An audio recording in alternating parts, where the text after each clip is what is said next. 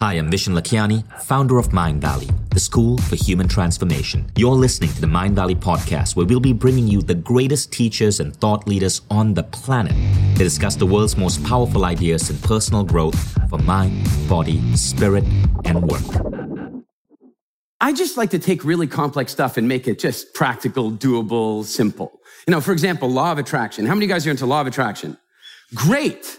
Here's the thing though. I think it's much simpler than ever said before. It just works like this. If you would like to be attractive to circumstance, if you would like to be attractive to investors, if you would like to attract great employees, great relationships, great everything, then simply enjoy what you do.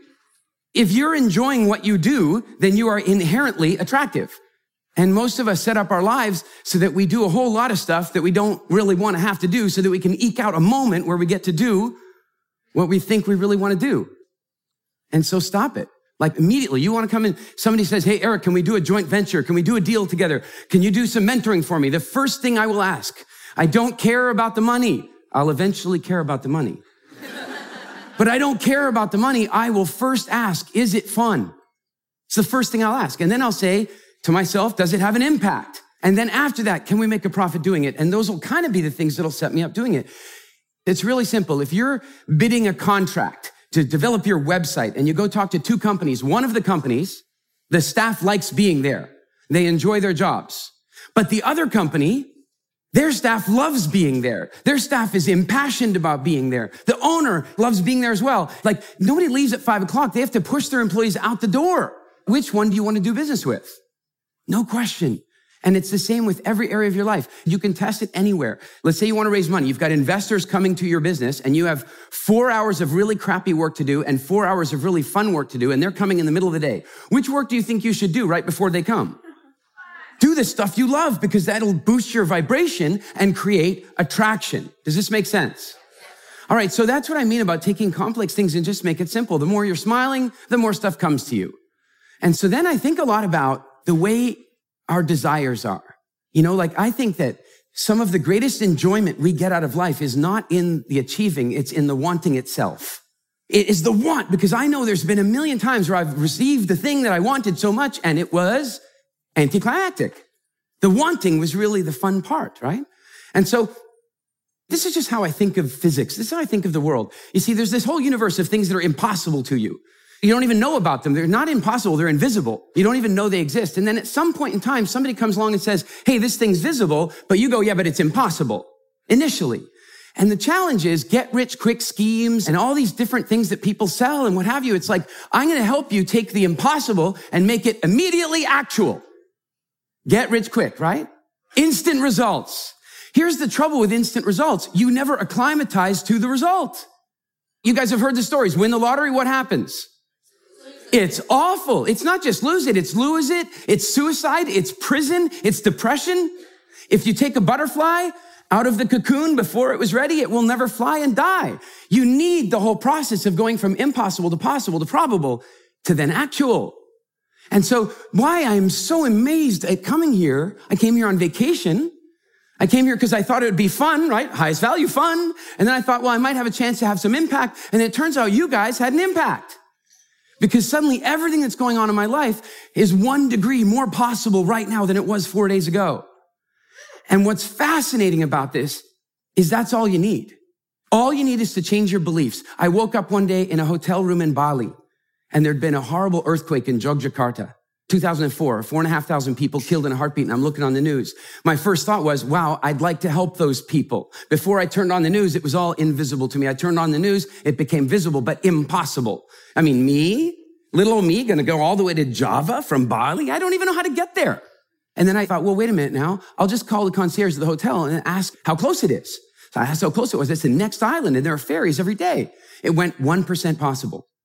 And from 1% possible, I started making new phone calls. Well, can somebody get me a truck? And is there a medical supply place somewhere that I can buy a ton of stuff on my credit card right now? And food, is there like a huge food wholesaler? And each time I got an answer back from the hotel, it went from 1% possible to 4% possible. And 24 hours later, I was in Yogyakarta helping people rebuild their lives in the most devastating earthquake situation I'd ever seen. It didn't go from impossible to actual in a minute.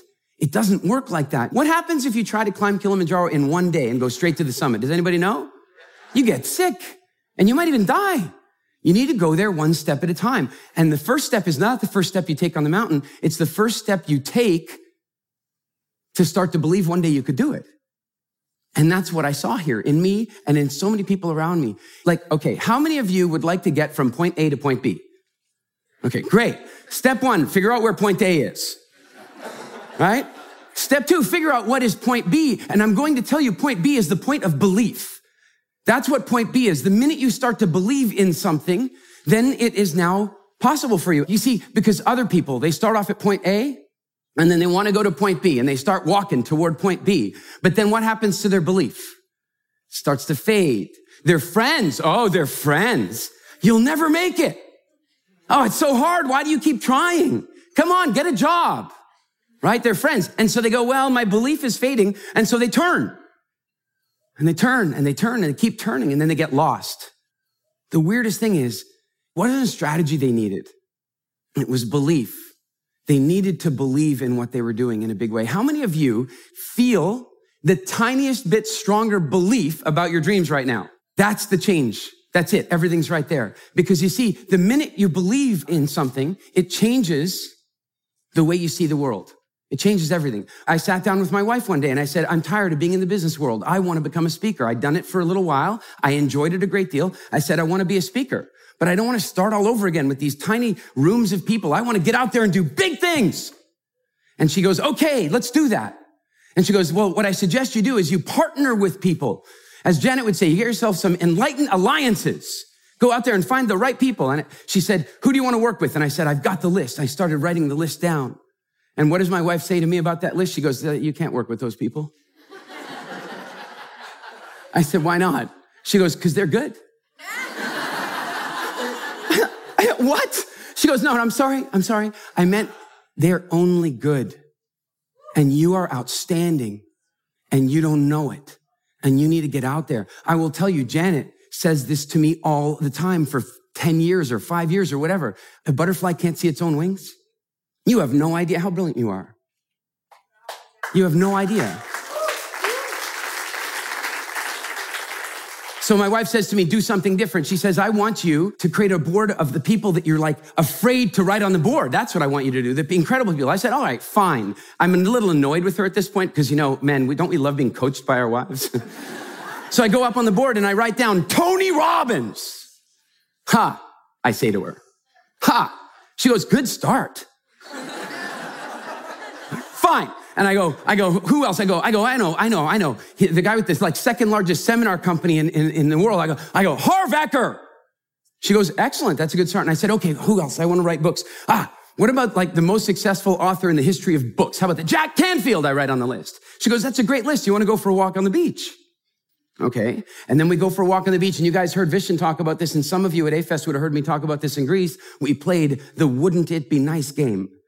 And my wife and I just go on the beach and we talk about, wouldn't it be nice if this happened? Wouldn't it be nice if that happened? Wouldn't it be nice if that happened? And then not too long after that, I walk into a grocery store in Turks and Caicos.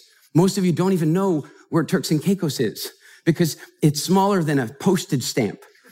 It has 2 grocery stores, and I happen to be in one of them. And guess who's in the lineup in front of me? T. Harv Eker. Now, how many of you guys have seen somebody you know really, really well? I mean, you're not your best friend, but you know them pretty well, but you see them in a place that you weren't expecting them, and you don't see them. How many have had this experience? They walk up and they say hi, and you're going, I can't place you at all because you're not wearing the suit that I'm used to. Is this right? I would never have seen him if I had not written his name on the board. I would have been standing there in the grocery store, and he would not have been present to me because we don't see stuff. But once we begin to believe, then our mind starts paying attention and looking for evidence. And there he was. Now, how many of you have ever seen somebody really famous, thought it'd be really cool to go up and talk to them, but didn't do it? How many have had this? So that's the next step. Why am I going to go talk to this guy? Only his name was on the board. How can I not? What do I do? How do I explain to my wife that I put his name on the board and then he was in the store and I didn't say hello? How do I do that? So what do? I have a chat with him. And then we're having a barbecue at his house. And then he tried to sell me his company. And we had all these great talks. And then I got a letter in the mail later, and it said, Dear Eric, you have been nominated for membership in Jack Canfield's Transformational Leadership Council. He's on the board. Every 6 months, Jack's a good buddy of mine. I hang out with him every 6 months, if not more. And I'm like, this is getting really weird. And then some of you guys know the story. I get the phone call. Hey, Tony Robbins would love to have you come and teach business. Oh man, I'm going to buy more of those boards. They're magic. They're magic. But what's really magic is that in the very same way, when you buy a car and suddenly you can see that car everywhere, you know what I'm talking about, right? Why couldn't you see it before? I would put to you that everybody who uses that example on stage doesn't fully understand it yet because you could see it before. Because if you couldn't have seen it before, you would have tried to park where it was parked.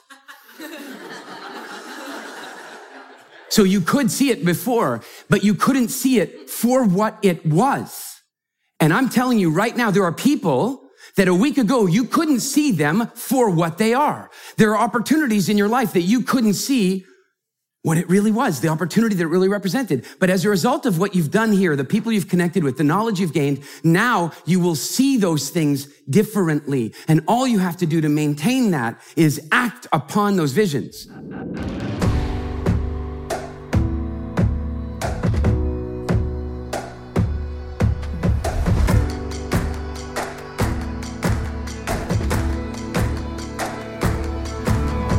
I'm Vishen Lakhiani, and this is the Mindvalley Podcast.